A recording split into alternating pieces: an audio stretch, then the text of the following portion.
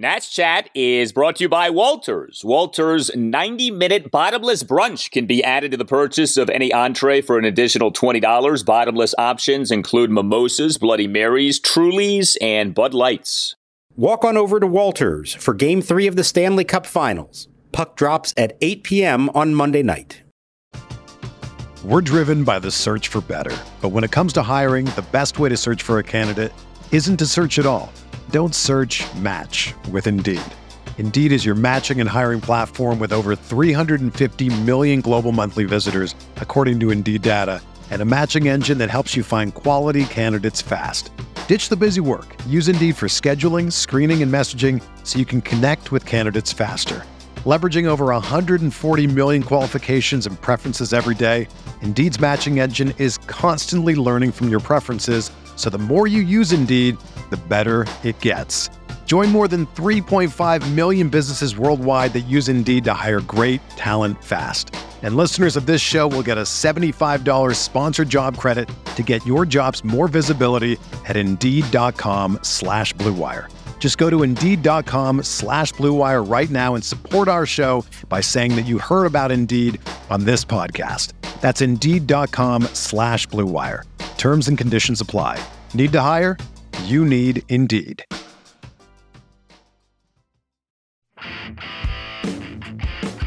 This is not an intentional walk here. They're going to pitch to Soto with first base open, at least start to pitch to him.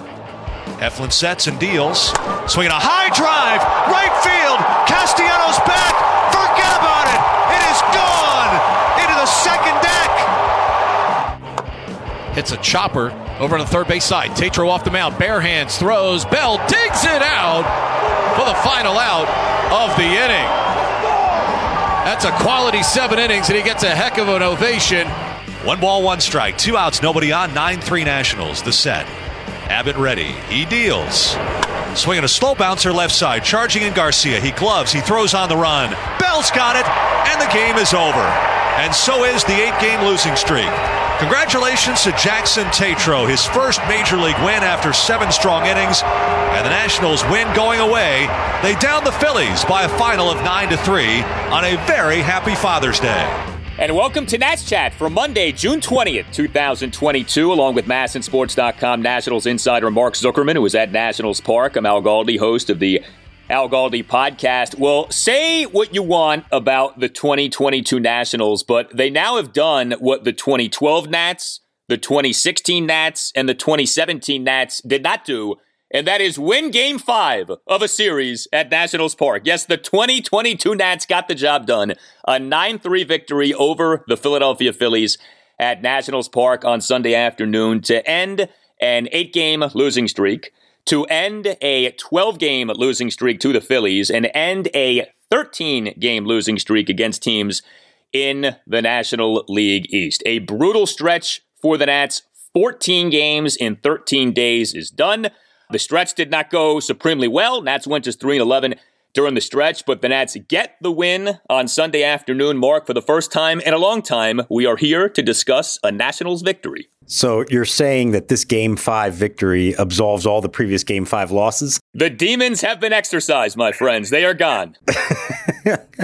Funny, I thought the wild card game and the game at Dodger Stadium and the NLCS and the World Series did all that. But that's all right. It was this game, Game 70 of this season, that exercised the demons. And you know who did exercise some demons for this pitching staff? Jackson Tatro. Who saw that one coming? The savior of the pitching staff. That was a brilliant performance.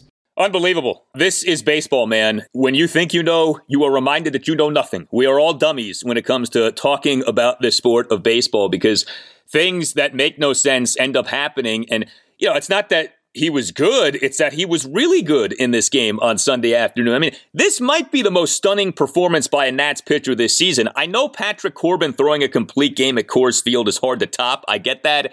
But I don't know, man. This was Jackson Tatro's second ever major league start. He's not some uber prospect to begin with. Remember, Jackson Tatro at the time of being called up from AAA Rochester, ERA of 4.19 over 12 starts for Rochester this season. And he goes out there on Sunday afternoon with this pitching staff on fumes, 3 runs, all of which are unearned in 7 innings. He became just the third Nats pitcher this season to complete at least 7 innings in a game. This was a stunner. And he did it on 91 pitches. In his first start, he threw exactly 91 pitches in 4 innings, which has been like the norm all week for everybody. Like we were just begging somebody to get through the 5th on fewer than triple digits. And so for him to be that efficient, it really was remarkable. Props to him. He said that it was better this time that, he had the 5 days to prepare. He had sort of the chaos of his big league debut out of the way.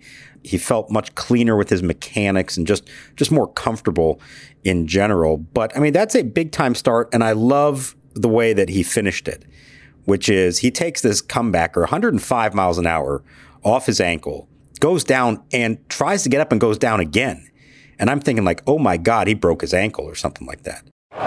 This one is hit back up the middle off of Tetro's leg. It caroms all the way into foul territory right side on the first base side where it's picked up by Keibert Ruiz, and Tetro is hurt as he took a shot off the leg. And Davey Martinez, Paul Lessard, the trainer, come running out there. They're thinking the same thing. They're prepared to help him up and help him off the field, assuming he can't put any weight on the foot. And he says, hang on, I think I'm going to be all right. And they're like, okay, you sure? He says, yeah, you want to throw a warm-up pitch? Yeah, let me do that. He throws the warm pitch. Everything looks fine. The crowd roars. They're really excited for him. And he comes out and retires the next 3 batters, including the last one on a tough play that he had to field himself and make a nice throw. That was a major highlight of the season so far. And it was great. They had another nice crowd here, 32,000, and they stood and applauded for him. I don't know what's going to happen in Jackson Tetro's career beyond this, but he's always going to have this moment to help secure his first win on Father's Day with his family in the stands. That was a very cool moment. Yeah, maybe the best display of machismo by a Nats player since the Jordy Mercer blood scenario of him swallowing his own blood last season. I don't know if anything will ever top that, but this was pretty good. This was pretty darn good. So here's what Davey told Jordy Mercer as they're checking on him. He says, if you need to come out, we can put Yan Gomes at third, which means Castro to second. And Mercer's response to that was, I'll just swallow the blood. Jackson Tetro, 3 runs, all of which were unearned in 7 innings. He only gave up 6 hits. They were all singles. He issued 2 walks. He only had 2 strikeouts, but like Mark said, he threw 91 pitches. So not having a lot of strikeouts helped to keep that pitch count low. I tell you what I really like too, 10 of the 21 outs that he recorded ground ball outs. I don't know if he profiles as a ground ball pitcher or not, but he was getting a bunch of grounders in this game. After he took the comebacker off the lower left leg, he recorded 3 consecutive ground ball outs to conclude his outing. So now the Nats have 2 off days over the next 4 days. Is Tetro here to stay for now, or is that not a given at this point? Well, they've got some options of how they want to do this. Now, they made a move after the game. They optioned Corey Abbott back to AAA. He's the guy they just called up Saturday because they needed one more fresh arm because the staff was in such bad shape. He wound up pitching the 9th inning, so at least he got into a game. But let's remember now, on Monday, all teams are required to reduce their pitching staffs to 13. So they're going to have to call up a position player, and I expect that to be, sorry to say, Alcides Escobar coming off the IL and joining them on the bench. So we know that Fedde and Corbin will start in Baltimore Tuesday and Wednesday, but you've got off days before and after that, and then a 3-game series in Texas. They can do this a few different ways. They could go with a 4-man staff for the week and have somebody come out of the bullpen. They could just give everybody extra days off, which maybe wouldn't be the worst thing. But I would imagine we know that Corbin and Fedde and Josiah Gray are in the rotation coming up this week. And then it's a question of Paolo Espino, Jackson Tetro, both of them, one of them, not sure. I wouldn't be surprised if somebody is available out of the bullpen, maybe Paolo, just because they're not going to need him for a while. But by the end of the week or going into next week, they'll need 5 starters again. So yeah, I think he's going to get another one. I don't think they're going to send him down based on this. And I'm not sure what the alternative is right now anyways. But good stuff from a guy who, was called up earlier in the week, essentially because he was the last option available on the night that Steven Strasburg would have pitched. And the way that first one went, you're thinking we may not see a lot of this guy up here. Props to him. He came through with a big performance, and he may have earned himself some more time because of it. Yeah, I mean, you look back at this 5-game series against the Phillies. Patrick Corbin in Game 1, Yohan Adon in Game 2, Paolo Espino Game 3, Josiah Gray Game 4, Jackson Tetro Game 5. David Martinez has got to be saying to himself, how did we even make it through this series? Like, how did we even piece this thing together? I mean, it has been such a wacko last 7 days or so for the Nats from a pitching standpoint. for all kinds of reasons. You needed this. You needed someone to do something he's not supposed to do, to pitch beyond his means, to go above and beyond. And finally, somebody did that. Tatro did that in this game on Sunday. And, it does follow a nice outing by Josiah Gray on Saturday. So this is the best back-to-back scenario for the Nats in terms of starting pitching and who knows how long. 6 scoreless innings from Gray on Saturday, 7 innings, 0 earned runs from Tatro on Sunday afternoon. So excellent job by Jackson Tatro. All the credit in the world to him for the job that he ended up doing. We had been waiting for this Nats offense to come alive in this series. It did to an extent in the 8-7, 10-inning loss earlier in the series, but you really did see what we have seen from the Nats sporadically this season on Sunday, which was the offense have one of these games in which it is just on. And the Nats offense was very much on in this game. 9 runs, 12 hits. The Nats worked 4 walks in the game, 4 for 13 with runners in scoring position. These Nats offensive outbursts all have the same feeling of, it's on early in the game. And when it's on, the rest of the game, you just have this comfort that like every inning, they're going to do something. And sure enough, in this game, 4 runs bottom of the second, 2 runs bottom of the fourth, 2 runs bottom of the fifth, a run in the bottom of the 7th inning. Major production from the bottom of the order. Batters, 6, 7, and 8. Luis Garcia, Maikel Franco, and Yadiel Hernandez. Juan Soto only had 1 hit, but it was a big 3-run home run. This is what the Nats are capable of doing. Now, you have no confidence necessarily that they'll do it in the next game. Who knows, right? But on this day, in this game, when they needed some offense, they got it, and this was impressive. And like you said, you can usually tell early on if it's going to be one of those days, and usually it involves home runs. That Soto blast, that was as well as he's hit a ball in a while, and you could see that was a cathartic moment for him. He admired it.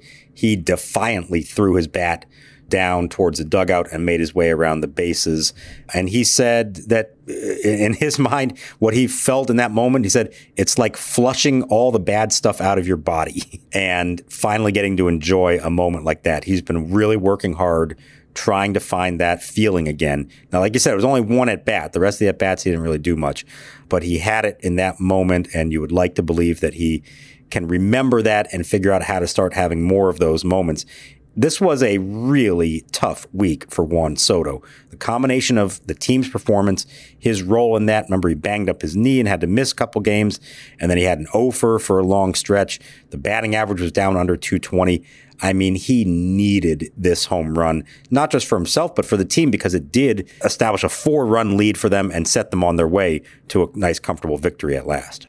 Yeah, 4-run second for the Nats. Soto's homer, a 2-out, first pitch, 3-run bomb to the second deck in right field to give the Nats that 4-0 lead, 428 feet per StatCast. But like you said, he didn't do much the rest of the game. He left 5 men on base for the game. He only went 1 for 5. Soto in this series only had 2 hits. He had that infield single the other day, and then he has this 3-run homer. So the 3-run homer is great. I definitely don't want to minimize it, but we've seen this where he'll struggle. They'll have a big game, and we'll wonder if he's back, and then he'll go back to struggling. So he's got to piece a few of these games together. I think we're past the point now of saying, did this hit set him off? Maybe it does, but I don't think you can just assume that at this point. But yeah, he needed that homer. It was great to see him get that homer, and it was a key homer in this game, putting the Nats up 4-0.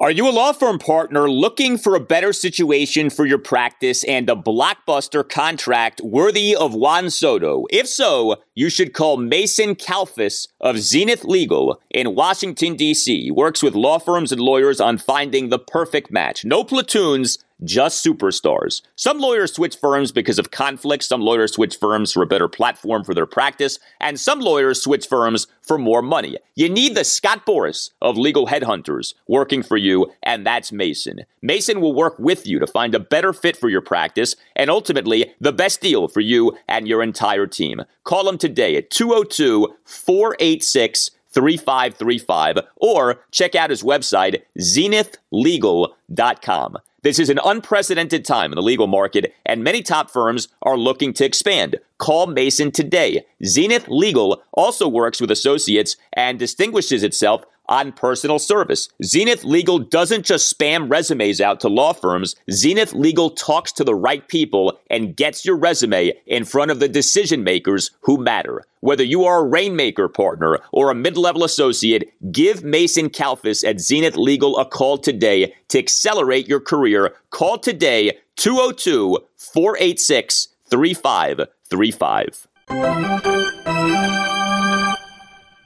They shift Garcia to the right side. The 1-1 is driven toward right center field. Herrera chasing over. He's closing. He dives. He can't get it. It's off his glove. He rolls over, picks it up, throws it towards second. Garcia going there, and he slides in safely with a double. Sinking line drive off the diving attempt of Odubel Herrera, and Luis Garcia stays hot. Luis Garcia. Look, we talked about his defense. We're going to continue to talk about his defense as long as that's an issue, but what a series he ended up having, especially over the final 4 games of the series. So Garcia on Sunday afternoon, 3 for 4 with a double and 2 singles. He, over the final 4 games of the series, went 8 for 17 with 2 doubles and 6 singles. His batting average now at the major league level this season up to 360, 372 on base, 507 slugging. I know we've noted this, but I think it's worth continuing to note. He is hitting, and there is a consistency here. The Nats have a lot of streaky guys. Garcia has been very consistent since the Nats called him back up to the majors on June 1st. And we're talking now almost 3 weeks that he's been up here. It's an 879 OPS. And what he's doing, and this is the difference from maybe the last 2 years when we would see him, is driving the ball to the opposite field with 2 strikes, with 2 outs, with runners in scoring position, you name it. He's coming through in all that kind of situational opportunities for him. And so that's a maturity as a hitter, some growth as a hitter. Davey pointed out, when they keep shifting you like the way they are on the infield, he has the bat skills to be able to go up there and say, I'm going to take it the other way and take the single that they're giving me. And he's doing a really nice job of that. This is really encouraging to see this from him. That's the development of him. You want to see this now on the defensive side, of course. That's what's going to help him stick up here and make him a more complete player. But it's hard not to be impressed with the offense and to believe that no matter what, they're going to find a way to keep him up here. Even if he's not making plays in the field, they'll find somewhere to put him because that bat is going to keep him in here for a while, and it's what they've wanted. And you saw him very quietly. They had him in the 6th spot for this game. I think Davey's been very careful about this, doesn't want to make a big deal out of bumping him way up in the lineup because he doesn't want any thoughts going in his head. All of a sudden I'm a number 2 hitter and I got to act differently. So kind of a gradual thing. He's been hitting 8th a lot, 7th some. Now you saw him hit 6th. I'll be curious to see how this goes and if very slowly he moves his way up to the point that he doesn't even realize that he's hitting higher in the lineup. Yeah, Davey, he continues to tinker with his lineups every game. It's been interesting to follow. We, for this game on Sunday, for instance, had Lane Thomas, who has been batting first some, batting 9th. We had Josh Bell up to 3rd, Nelson Cruz at 4th. Like a lot of mixing and matching with the lineups here lately. But to your point about Garcia going the opposite way with 2 strikes, I mean, that hit that he had in the 1-run 7th, leadoff opposite field single to left field to beat the shift on a 1-2 pitch. Beautiful piece of hitting, and you knew exactly what he was trying to do. He poked it right there into right field. He had another single in this game on a 1-2 pitch, a leadoff single to ignite a 2-run 5th inning, and then he had a leadoff double in the Nats' 4-run 2nd. So look at that, 3-run scoring innings for the Nats. Garcia had a leadoff hit in each of those innings. So really impressive. And, with the fielding, look, it is frustrating. You didn't have an error in this game. It feels like in so many games, you're almost waiting for the error. But you can figure out the fielding. Like maybe it ends up being he's not a shortstop. You have him as your second baseman. We saw last season, he can play that competently. There were some struggles there. But if you can hit, they'll figure it out for you. Like the bat plays. And if you have that, you can sort of figure out the rest. Now, you want him to be good defensively because that's going to bring so much more value to him as a player. But if this is who he can be as a hitter or close enough to this, then he's here to stay, I think. Let's remember this team employed Daniel Murphy as their second baseman for 3 seasons. Okay? On winning teams, they can afford to do that if it comes to that. They're going to give him the opportunity for now to play shortstop. He's going to play his way out of that position in all likelihood. But for now, they'll do it. See how he handles it, maybe move him over eventually. But the offense has been so encouraging that it does make you believe that he will be here to stay one way or another. 2 other guys who hit well for the Nats in this game on Sunday, Yadiel Hernandez and Maikel Franco. Yadiel very much needed a good game. He has really been struggling. It was nice to see him have a multi-hit game for the first time, it felt like, in a while. He certainly hasn't had many lately. Yadiel was the Nats starting left fielder, number 5 batter, 3 for 4, double RBI single, and another single. And Maikel Franco in this game on Sunday afternoon, starting third baseman, number 7 batter, 2 for 3 with a 2-run homer, an RBI single, and a walk. He has been really good with runners in scoring position or just people on base in general. That's not always something that you can carry over like season to season, but this year, for whatever reason, seems to be a Maikel Franco year in which when there are ducks on the pond, as the saying goes, this guy comes through, and he did it again on Sunday. It's been such a weird thing because there are times you watch him. I'm thinking there was one at bat in a big spot during the doubleheader Saturday where he swung out of his shoes, like just trying to hit a 10-run home run to win the game. And you're like, what is this guy doing? But more often than not, he has gotten the job done for them this year, and I give him credit for that. That home run, I mean, nobody was hitting him out to left field the last couple of days, the way the wind was blowing, and he cut it right through it, and it wasn't even a wall scraper. It was way over the fence, so that was a good one. The RBI single earlier, drew a walk as well. So we've talked about this, but think back to going into the season with Carter Kieboom injured, and Maikel Franco becomes their third baseman by default because they don't have anybody else off a minor league contract. And he's played all but one game over there so far this season. And he is hitting .259 with a .664 OPS, which is nothing special. But like you said, he's delivering in some big spots. He's provided stability over there. Under the circumstances, he's done everything they could have asked him to do, and it's actually been very valuable to them. So credit to him. I can't say that I saw this coming. I did not think he'd make it through all this as a competent, successful, everyday player for them. They were kind of forced to put him in there, but he has lived up to his end of the bargain and done a very nice job for them. Yeah, I mean, let's just be honest. He was horrible for the Orioles last year. He has not been horrible for the Nats this year. And, you think about this. So I would rather Carter Kieboom be doing this because that might be a road to somewhere. Franco, for the most part, is a road to nowhere. But do you think Kieboom would be putting up the same numbers Franco is putting up right now? Probably not. Yeah, at least given Kieboom's history. I mean, maybe he would have figured some stuff out this season, but Franco's been a decent player for the Nats, and on a minor league contract off the year he had last year, you certainly take that and run with it. So we mentioned all three runs off Jackson Tatro being unearned. There was some defensive sloppiness for the Nats in this game. 2 errors are what led to those runs being unearned there for Jackson Tatro. So I made mention of Lane Thomas, interestingly, being the Nats' number 9 batter in this game. He was a starting center fielder, and he and the Phillies' 2-run fourth had a pretty bad error. In command, here's Herrera, first pitch swinging, sends Thomas back, feeling for the wall. Lane is there, but he goes off, looks like the top of his glove, and then hits the wall. Thomas fires it into second base, and Herrera is in head first. On the play, Real Muto moves up to third. Thomas was feeling for the wall, and it looked like he was going to have a play. It looked like it may have grazed the top of his glove, went over it, and then bounced off the wall.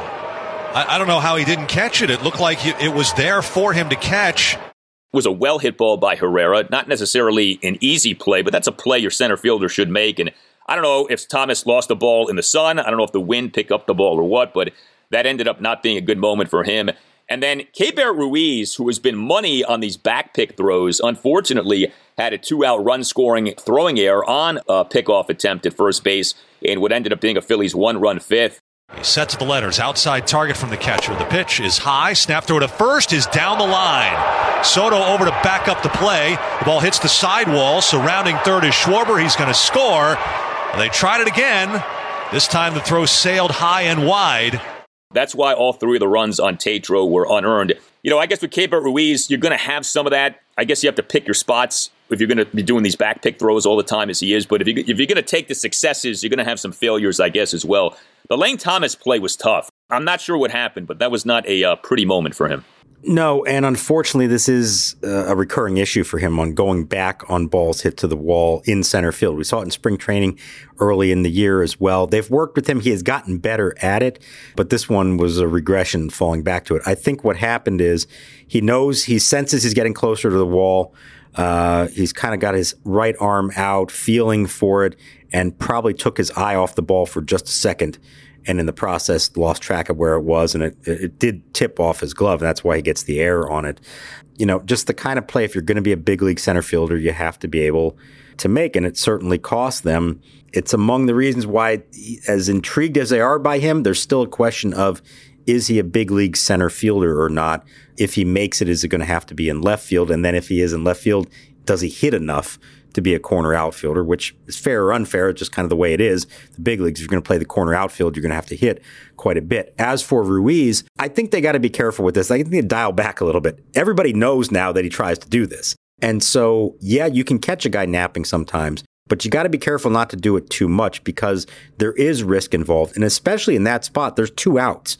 2 outs and runners on first and second. He's trying to get the trailing runner and get out of the inning. That's great, but he throws the ball away, a run comes around to score, and then Tatro ends up on the very next pitch getting out of the inning anyways.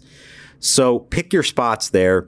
It can't be so predictable that everybody sees it coming, and certainly you have to be prepared for the possibility that you may not throw it right on the money. And Josh Bell, God bless him, he's always diving all over the place to try to make these plays. Sometimes he gets it, sometimes he doesn't. This one, he didn't really have a chance at it. It was way into foul territory where the throw went. It's a very valuable thing to be able to do, right? These back pick throws because you're eliminating runners on base. And that's very valuable if you have that as a skill as a catcher. But no doubt, I mean, if 1 out of every 3 is going in the outfield, that is going to be a problem. Nats came into games on Sunday dead last in the majors in team defensive runs saved at -30. The bullpen for the Nats in this game, Nats only ended up using 2 guys, Carl Edwards Jr. and Corey Abbott. Edwards tossed a perfect top of the 8th inning with a couple of strikeouts. Abbott, a perfect top of the 9th. Abbott got sent down after the game, as Mark noted. Carl Edwards Jr., he ended up having a really impressive series with some of the outings that he had. If you recall, he had that great escape act in Game 1 of the doubleheader on Friday afternoon. Came into the game, runners at the corners, did issue a walk to load the bases, but then had 3 consecutive strikeouts. Then he pitched again on Friday night, Game 2 of the doubleheader. Perfect top of the 7th in that game. Edwards' ERA for the season, 2.95, and as we've talked about, that's inflated somewhat by his first outing with the Nats. Then I think he had 1 other bad outing, so it's really like 2 bad outings. He's got a whip of 0.84. He's averaging more than a strikeout per inning. It's been a really nice find. At this point, you could argue he's their most reliable reliever because we've seen Kyle Finnegan and Tanner Rainey have some hiccups lately.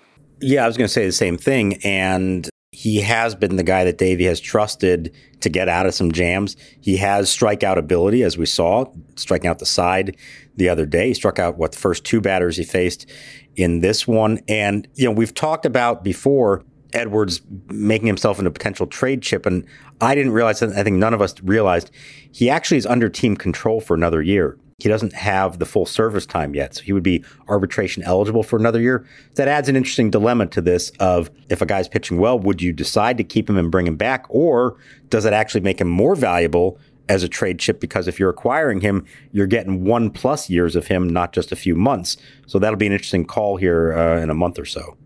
Yeah, I would think with a guy like this, with an Nats signed to a minor league contract in February, if he's pitching well, sell high because you just don't know with him next year. I think with like 95% of these relievers, if they're going well, you should be open to trading them just because you just don't know when it's going to fall off. And unless you have like a Josh Hader type or some freak of nature who you feel like year in, year out is going to be special, go ahead and get something for him. But I guess it's nice to know if there's nothing there for him, you could keep him. Maybe he's good again for you next year and trade him next year. Like you would have that option with him. So that definitely is worth noting.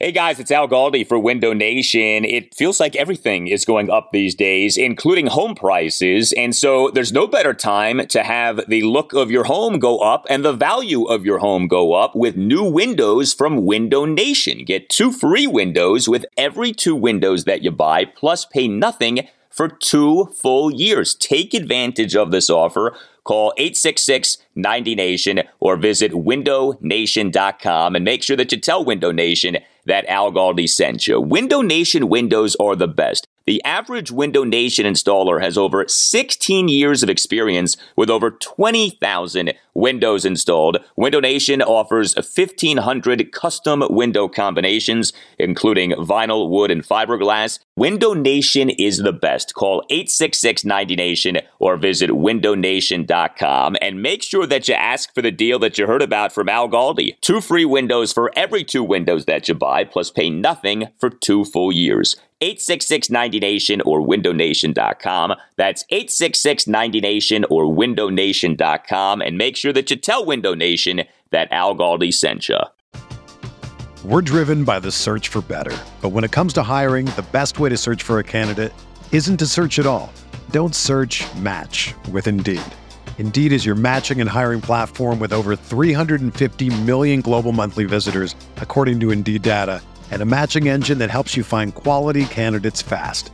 Ditch the busy work. Use Indeed for scheduling, screening, and messaging so you can connect with candidates faster. Leveraging over 140 million qualifications and preferences every day, Indeed's matching engine is constantly learning from your preferences, so the more you use Indeed, the better it gets.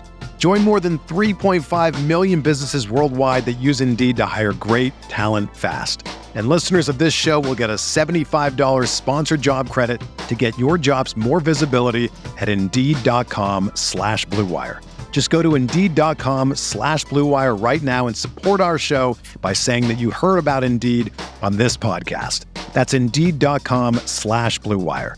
Terms and conditions apply. Need to hire? You need Indeed.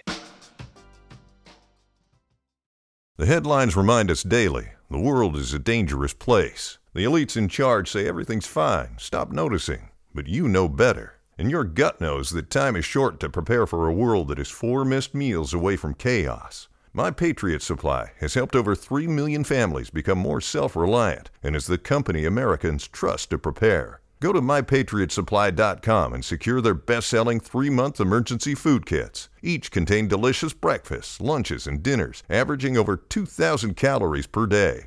Secure at least one food kit for each family member. For a limited time, save $200, plus get free shipping on all their Ready Hour 3-month emergency food kits. You're not ready if it's not Ready Hour Foods.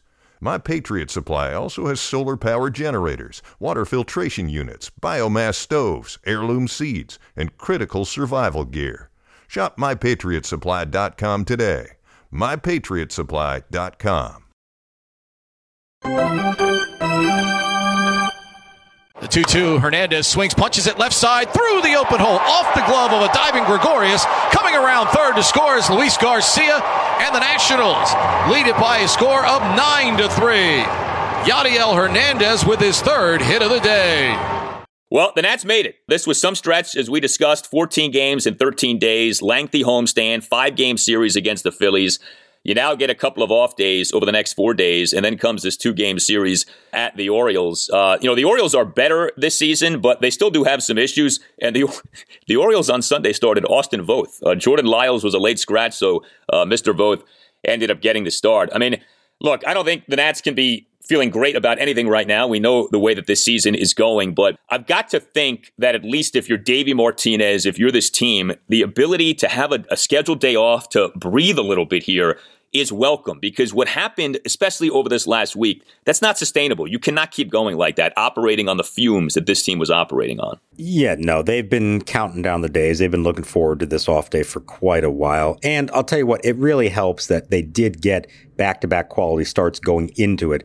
So the pitching staff, while they are on fumes, they're not as much, this could have been one of those where they had to use everybody up today as well, and now you're only getting the 1 day off. Really, most of their big guys will have had several days off before they take the mound again in Baltimore. So it is kind of like hitting the reset button, and you only got to play 2 games and get another day off before you go to Texas.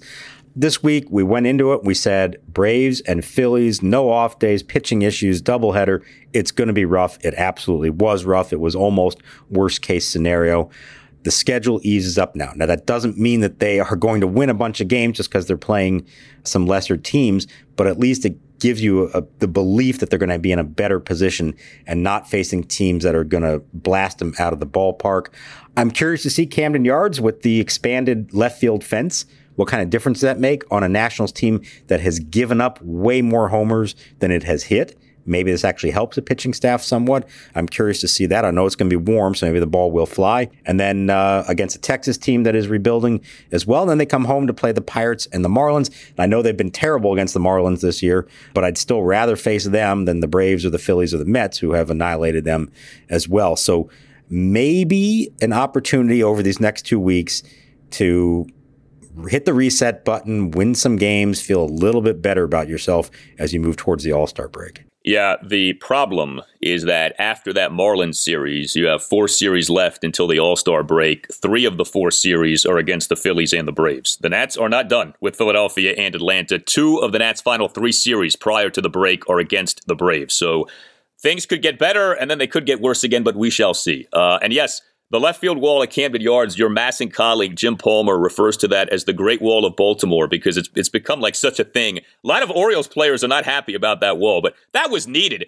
And Mike Elias, the executive vice president and general manager, said it. Pitchers don't want to come here. We need to make this less of a hitter-friendly park. So I get what they were doing with that, and it'll be interesting to see what ends up going down. A few roster moves announced by the Nats later here on Sunday afternoon. So you mentioned Corey Abbott being optioned to Rochester. The Nats also announced that they have requested unconditional release waivers on D. Strange Gordon. So he was DFA'd. So I guess we take that to mean that he refused an assignment to AAA, or not necessarily? I think what that means is he cleared waivers. You have to spend your 72 hours after the DFA, see if anybody claims you. Nobody did. Then, because he's a veteran, he has the option of whether to report to AAA or not. It would sound like he informed them that he's not going to. And so they're going to give him the opportunity to become a free agent. And I hope he lands somewhere. The timing of this is unfortunate because he and his wife just had a baby a couple weeks ago. I know they didn't want to do that to him on a human level, but they had to make a move because the pitching staff was in such shambles, and so they did. And frankly, he just wasn't playing very much the way that they've arranged this now. Once Luis Garcia was their everyday shortstop and A-Ray Adrianza was off the IL, there just weren't opportunities for him. So I hope he gets a chance. He's a really nice guy. He was enjoying, kind of a little bit nice comeback because he bounced around last year, didn't play in the big leagues. Hopefully he gets another shot. And part of the reason that they made this move is to give him that opportunity now to catch on with somebody else.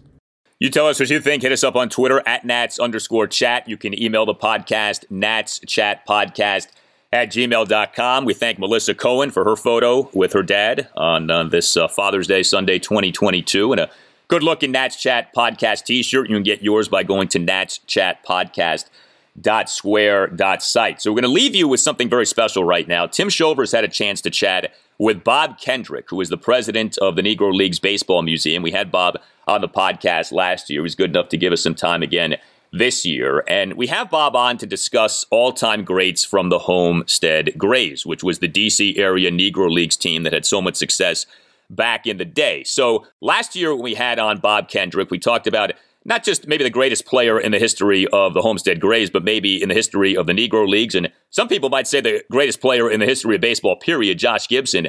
Well, this year, Bob is joining us to talk about Ray Brown. Ray Brown was a pitcher and an outfielder for the Homestead Grays in the 1930s and 1940s. Some incredible numbers put up by Ray Brown. And so we leave you now with the great Bob Kendrick, and we'll talk to you next time on the Nats Chat Podcast. Bob, when you hear the name Ray Brown, what do you think of? One of the greatest pitchers, not in black baseball history, but in baseball history. And in recent times, with all the excitement, and rightfully so, in and around the great Shohei Ohtani, and being such a big two-way star, it has now given us an opportunity to tout the likes of Ray Brown, who, when he wasn't dominating on the mound, he played the outfield and was an outstanding outfielder and hitter for the Homestead Grays for so many years. And so we love the fact that there's been so much attention brought to the feats of Ohtani, and people are saying, well, this hadn't happened since Babe Ruth, and we're here to tell you, oh, yes, no, it has. And we got a chance to rattle off some of those great two-way stars of the Negro Leagues, and Ray Brown is one of them. And another guy there in the D.C. area didn't play there in D.C., but played in Baltimore and lived and died in Baltimore, Leon Day and Hilton Smith and Bullet Rogan and Double Duty Radcliffe. So it gives us that opportunity, but Ray Brown was one of those great two-way stars from the Negro Leagues. Ray Brown was a front-line pitcher. He's a number one kind of guy. He had number one stuff. And Ray Brown, had he been given the opportunity to play in the major leagues, would have dominated in the major leagues as well.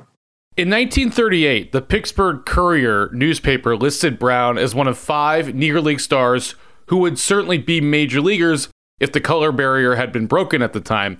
The others that were listed, Bob, were Cool Papa Bell, Josh Gibson, Buck Leonard, and Satchel Paige. No surprise on the names. My question to you is, why hasn't his name stood the test of time like those other guys I just mentioned? Yeah, because there are certain stars who are stars among stars. Their personalities, their characteristics, everything. And so they rise above the lore and legend. Or I should say there's so much lore and legend surrounding them. So the names that you just rattled off, there's not much more lore around the likes of Josh Gibson, Satchel Paige, and Cool Papa Bell. So most baseball fans have at least heard those names. Now, they may not know just how great they really were, but they've likely heard those names. Ray Brown falls into that category of guys who were somewhat unsung because their personalities were not the likes of the likes of Satchel and Cool and Josh, or they didn't have the mythical mystique in and around them.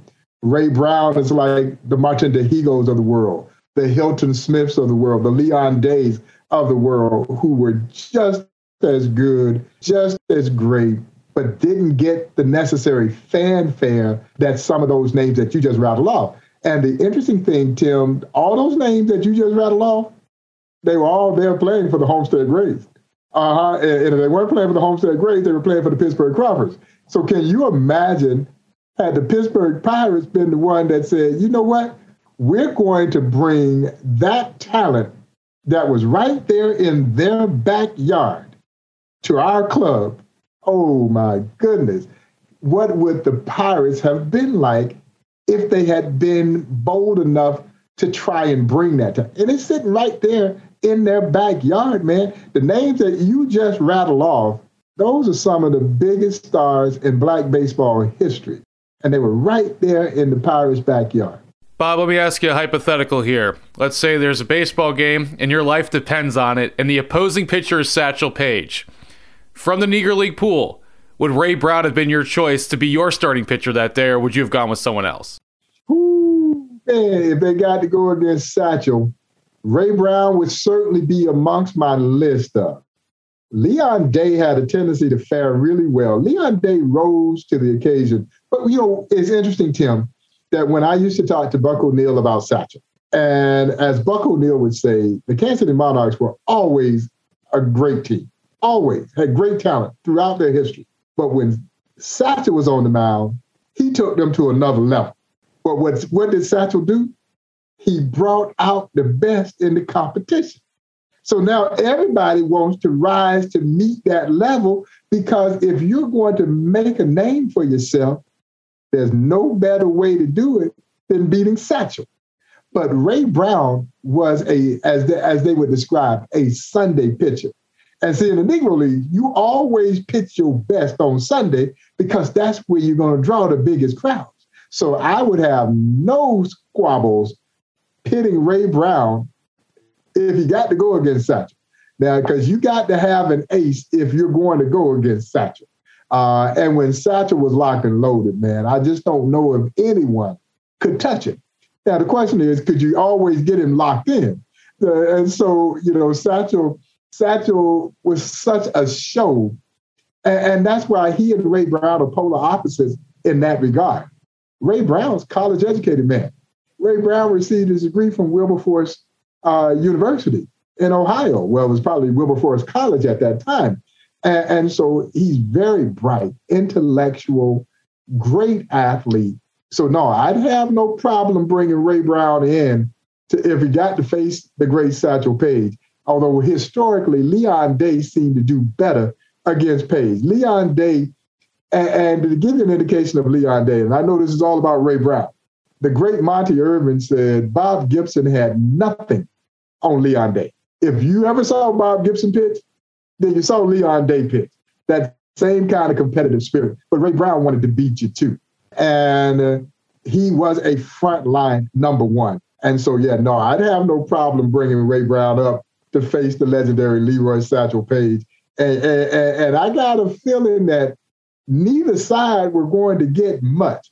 You get one or two, and you probably got a chance to win that game. I love that expression, Sunday pitcher. I think that's so fantastic. And Leon Day, by the way, born in Alexandria and pitched primarily in Baltimore. Last question for you, Bob. This is more big picture. Last summer, President Biden signs Juneteenth into law as a federal holiday. So this is the first season where it's now been established law that it's an annual holiday in this country. What would you like to see, if anything, from Major League Baseball on an annual basis on Juneteenth?